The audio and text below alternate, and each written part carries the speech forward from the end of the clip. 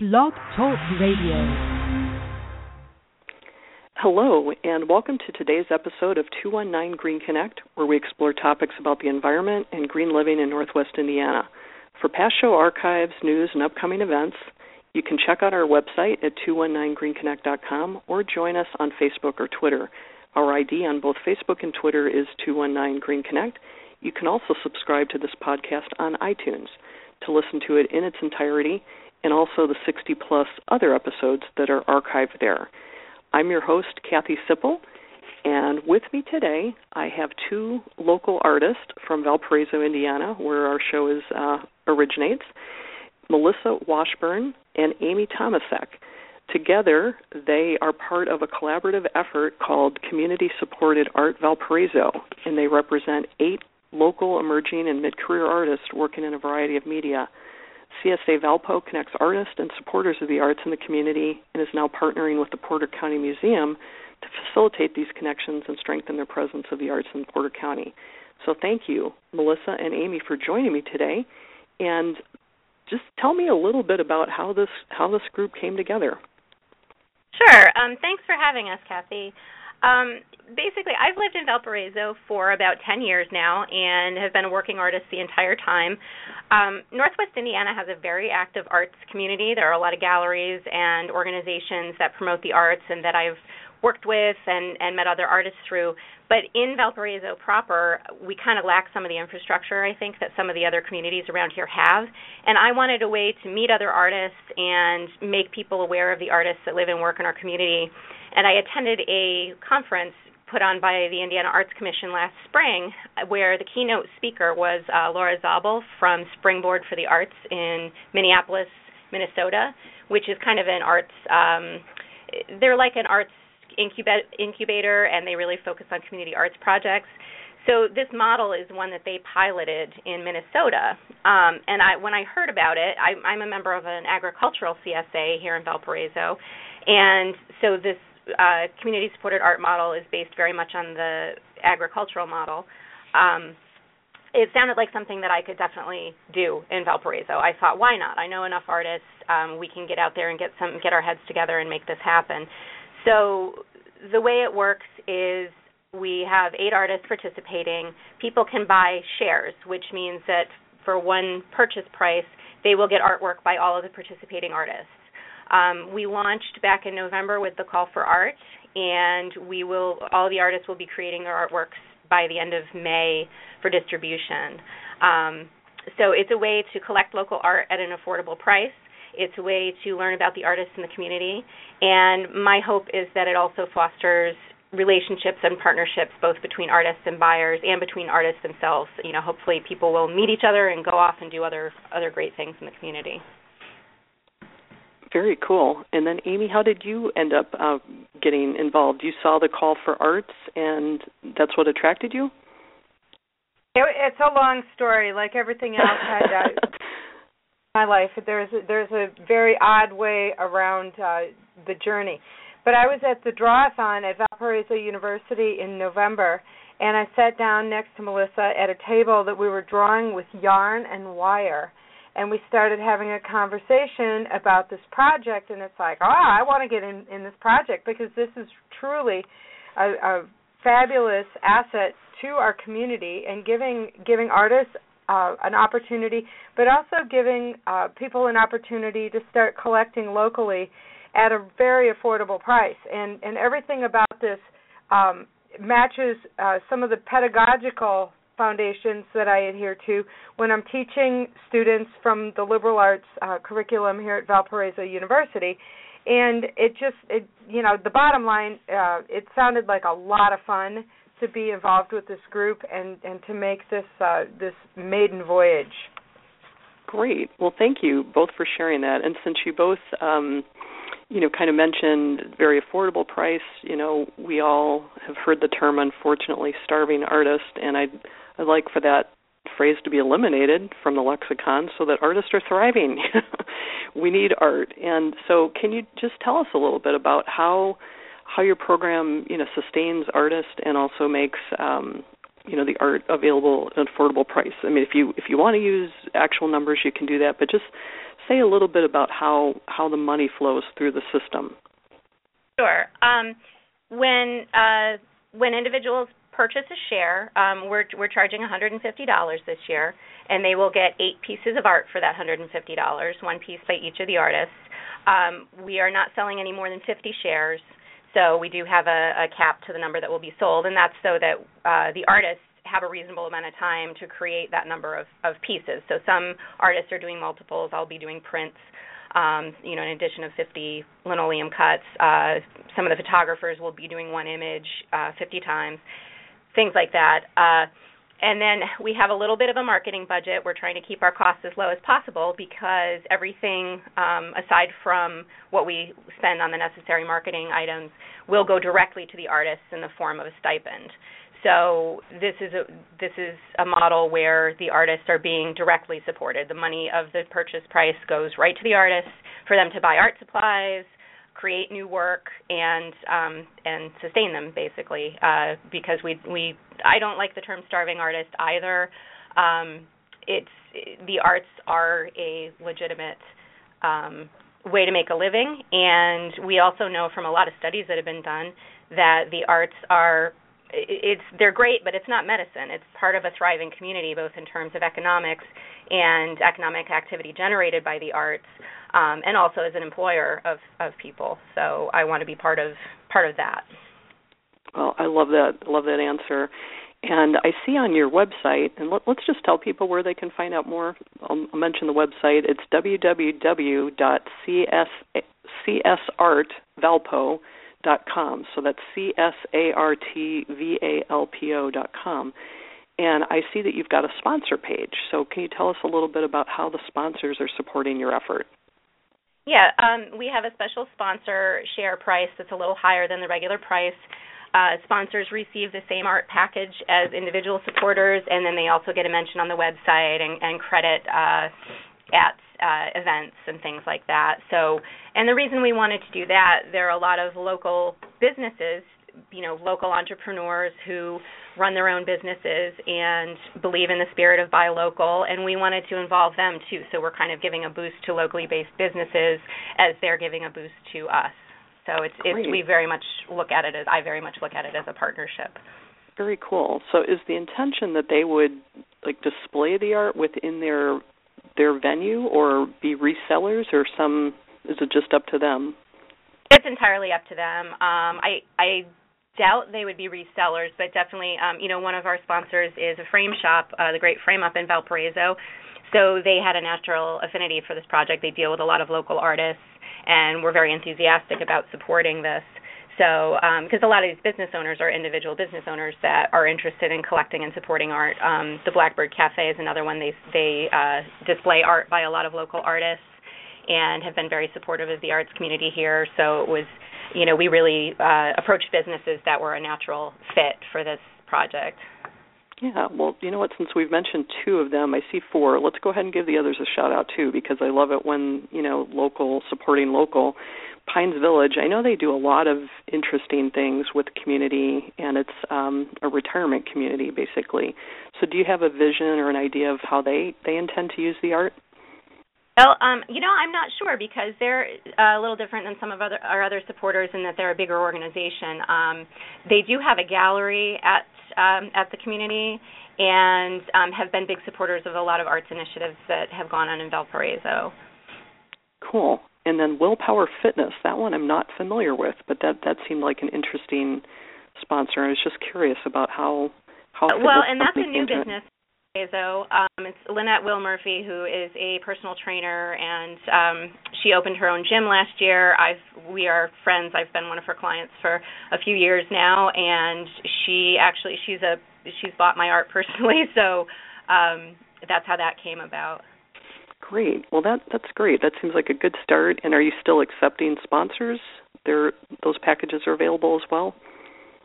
Yes, we are, and there's a link to send email on the website. It's info@csartvalpo.com. If people want to contact me about sponsorship, we would be happy to take on more sponsors.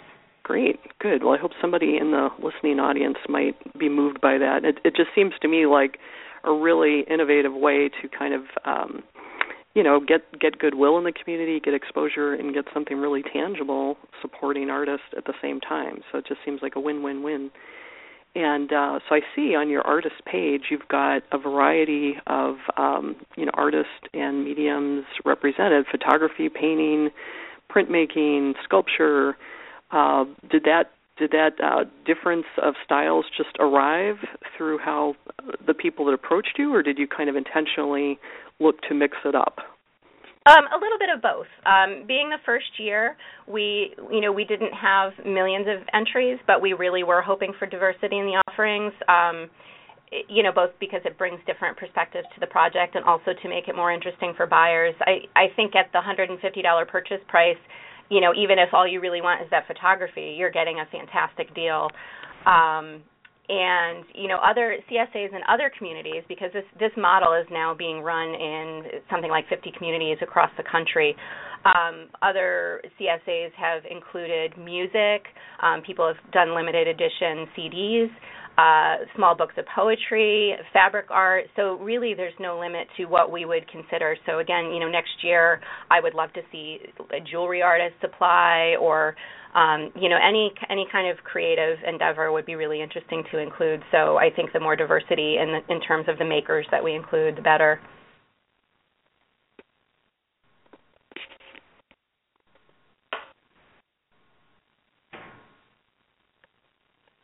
Okay, Melissa, you cut out there for me for a minute. Are you still there?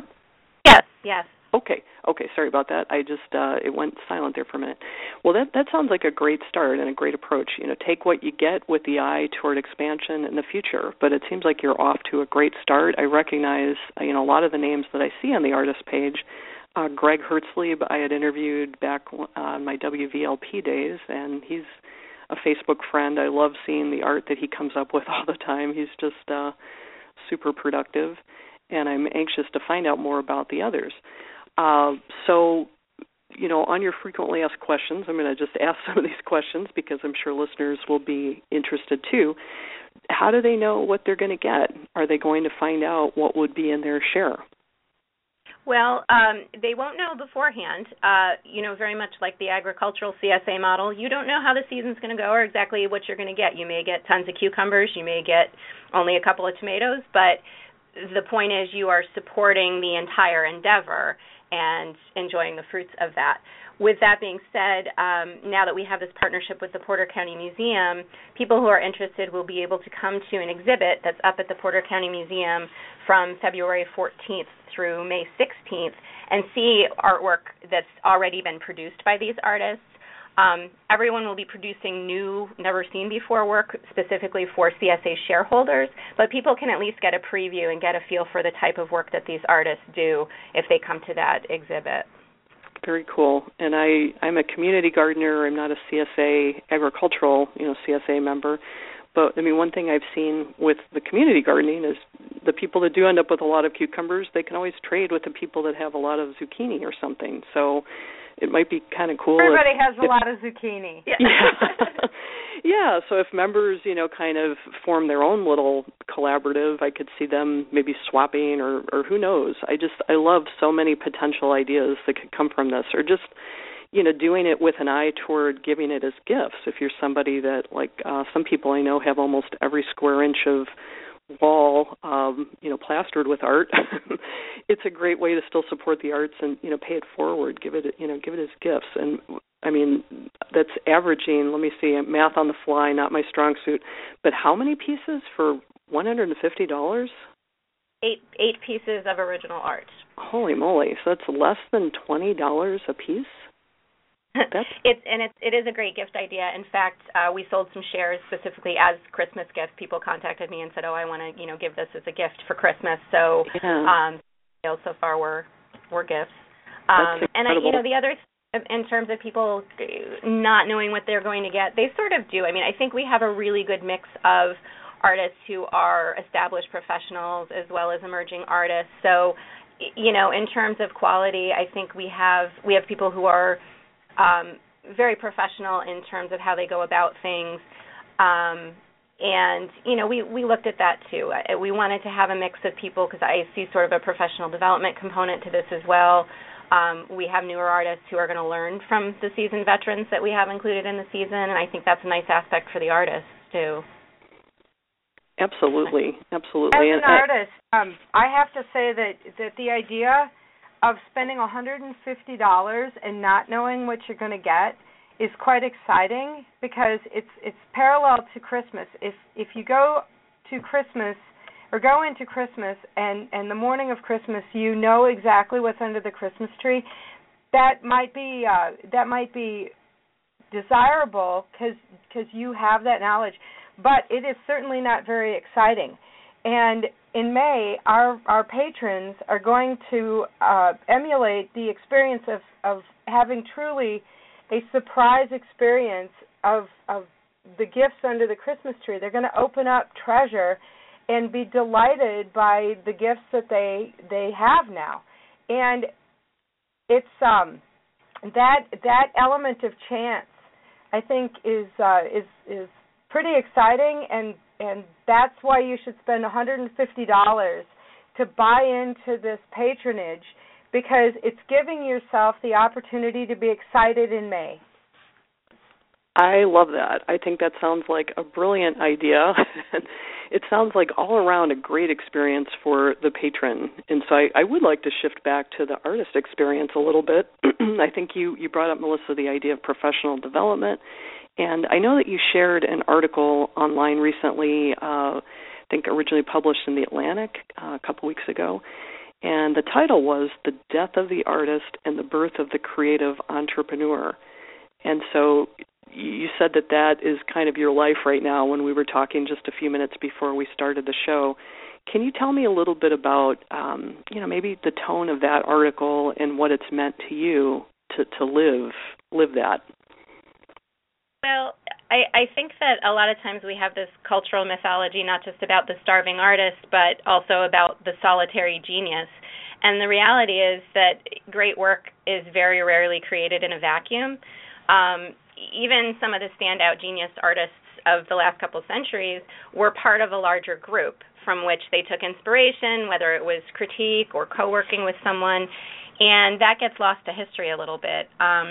And I think also just with the economy the way it is now, artists can't rely on having a tenured faculty position or having a gallery representation. So we're all kind of having to learn to hustle in a little bit different way to make ends meet. And I find it very energizing and a lot of fun. I mean, I've worn a lot of hats in my creative career. I've worked in arts administration. I've worked in graphic design and advertising. And I've always been a painter and a maker.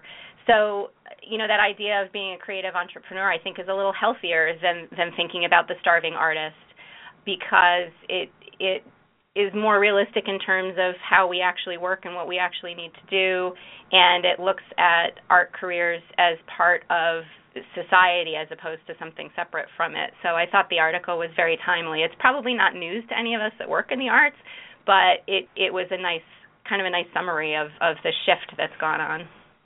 Yeah, I love that. And another thing I learned in the article was that the word art itself derives from a root that means to join or fit together. That is, to make a craft in the sense that it, shows up in phrases like the art of cooking. And I just thought, well, it's also fitting together perhaps of artists in a guild or, maker spaces, I think, are coming on the scene. Valparaiso is, I think, going to be launching one, HubWorks, in the old Valpo Tech building. I know they've got some ideas around that. There's a new co-working space that popped up recently downtown Valpo, and that was my last podcast interview. So I just think so many people are tired of working alone, and you're right. There is a free-flowing, network of ideas that happens when you get together with like-minded people. And, the shared space, shared tools, whatever, shared advertising, there's just a lot of, I think, synergies that could come out of an effort like this. So has that been something that you found to be real beneficial in how you approach your work? I think it's always beneficial to be part of a group. I have some artists that I've gotten together with just for critique and kind of sharing, and sometimes it's just, gripe session about work. and we get together about once a month, and that's been really invaluable just to have other people to bounce ideas off and look at your work. And then I think, too, just in terms of structuring community, I mean, it's not just necessarily around work, but just around family and community. And it's when you live in a place for a long time, you need those networks and those connections, and it's nice to be able to introduce two people that don't know each other or see a new project get off the ground. And, I think I'm starting to see a lot of that happening around the arts in Valparaiso. I know of, besides the CSA, I know of, I think, 4 other projects that are coming up around co-working or maker spaces or arts education spaces and galleries. So it's very exciting. Very cool. Very cool. Well, I just hope that this venture goes very well for you and for all the artists involved, and that it continues to expand and grow. I know for the beginning, it looks like on your website, you're saying that you're giving a preference to Valparaiso-based artists just because you're trying to really improve the local economy first, and selling the shares to people that are local. Is that something that was influenced by the existing model in Minnesota, or was that just a decision based on the group's individual objectives? A little bit of both. A lot of the CSAs that have been launched are hyper local in that way, and my objective absolutely was to start building some arts community specifically in Valparaiso, because I know artists all across Northwest Indiana, and I participate in events and shows in Michigan City and Hammond and Munster, and I just wanted to see that kind of thing happen here too. So that's why I kind of wanted to skew it with people with Valpo connections the first time around, at least. Good. And just kind of a personal question for both of you: how did you both get into this career? Melissa, you said you kind of made a transition into being a full-time artist, but just tell me a little bit about your artistic path. Well, I went to college for art. I got a BFA in art, and the school I went to in upstate New York didn't really have any career development. They just kind of pat you on the head and say, go to New York. And I'm just too type A to deal with that. So I ended up moving to Indiana and getting a master's degree in arts administration. So as I said, I worked in arts administration for a while. I worked for the Indianapolis Museum of Art in various capacities for about 4.5 years. Then did some more moving around due to my husband's career, but I was painting the whole time, and ended up getting into graphic design professionally. And it was after settling in Valparaiso and really getting a chance to put down roots here that I started really developing my artwork with more of a mind towards making it a career. But so I've done a lot of different things in the arts, partly because I just don't think I'd know how else to live my life. And you made the transition, did you say within the last year, to go to it full-time? Yes. Great. And that was, I don't know, I'm calling it my midlife crisis, but I kind of looked around and said, well, if not now, then when? So I took the leap. Luckily, I have a very supportive family and, had a lot of good people to chat with about it and bounce ideas off of. So far, so good. Well, I must say I've really enjoyed the art that you've shared. Most of it I've seen via Facebook, but I know you've got dragonflies, you've got a lot of birds, and it seems like you're really influenced by nature. Has that always been a big interest for you?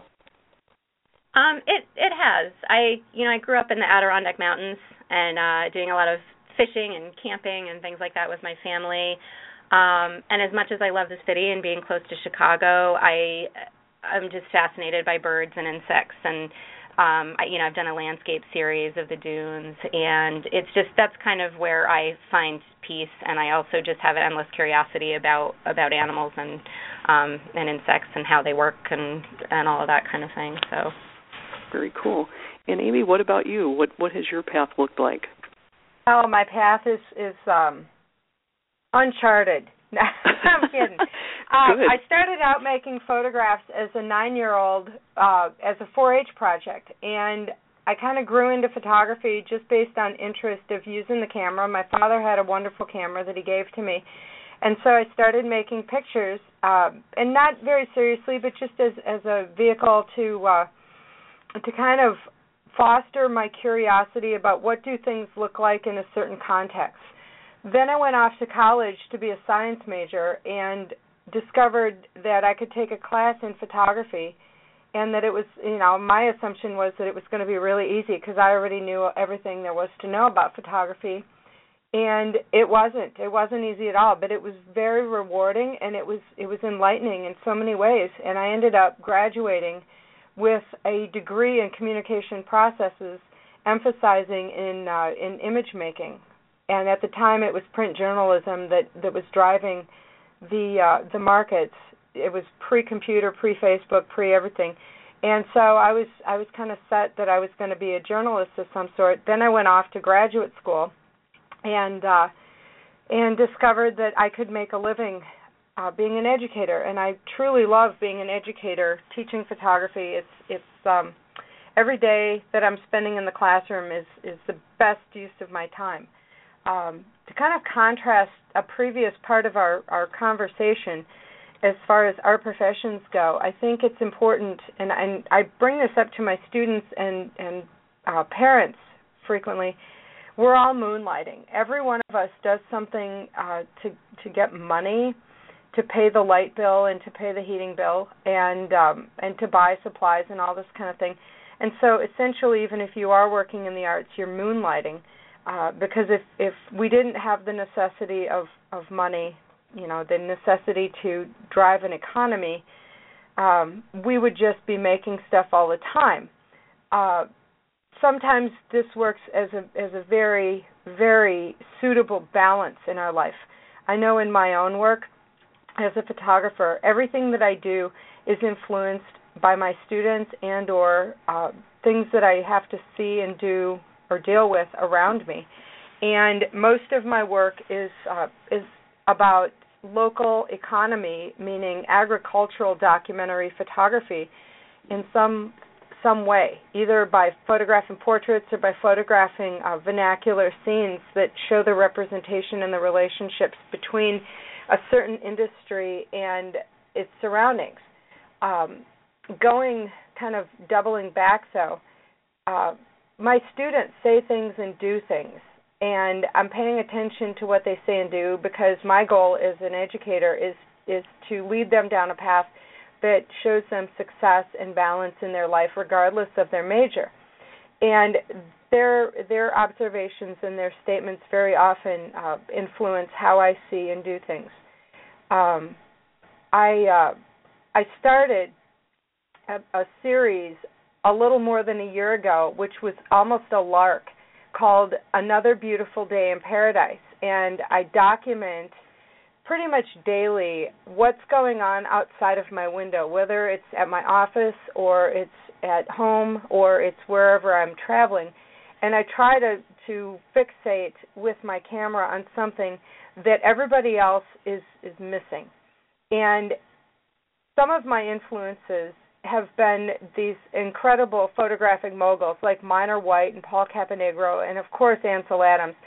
And Ansel Adams photographed in just grandiose places that later resulted and benefited all of us nationally. But people that are a little bit more obscure, like Minor White, talked about Zen Buddhism as the root of their photographic findings. Now, I might be the least Zen person you will ever meet, but as those concepts resonate in my own work, I think it's important to pay attention. And I think that when you look at the collection of artists that are in our group, everybody in here is paying attention and noticing the subtleties that are so beautiful and so complex, both in an esoteric way and in a concrete way. And that is the beauty of this project, because not all of us get to travel a lot of places that are exotic to make exotic-looking pictures. Paradise is the frame of mind. And to be a successful artist, you can't be making excuses all the time. You should be making art all the time. And I love that. And this is a balance that I hope that I'm meeting. I hope that I'm teaching this to my students. And I have a feeling you are, and I have to interrupt. I really hate to say it, but we're almost out of time. This half hour has just passed like minutes for me because I'm fascinated by everything that you both have shared. But I resonate so much with that message. I take a lot of pictures with my phone at the dunes and really focusing on very small things. So people listening, do one very small investment that's going to result in big happiness. Go to csartvalpo.com and you can get the details of what we're talking about. 8 pieces of art by local artists for only $150 to get your share, which you'll be able to collect in May. So I hate to cut this short, but we are almost out of time. You have been listening to another episode of 219 Green Connect with Kathy Sipple, and my guests today have been Melissa Washburn and Aimee Tomasek, who are both artists from Community Supported Art CSA Valparaiso. So thank you so much for joining me today. Thank you, Kathy. Thank you for having us, Kathy. Take care.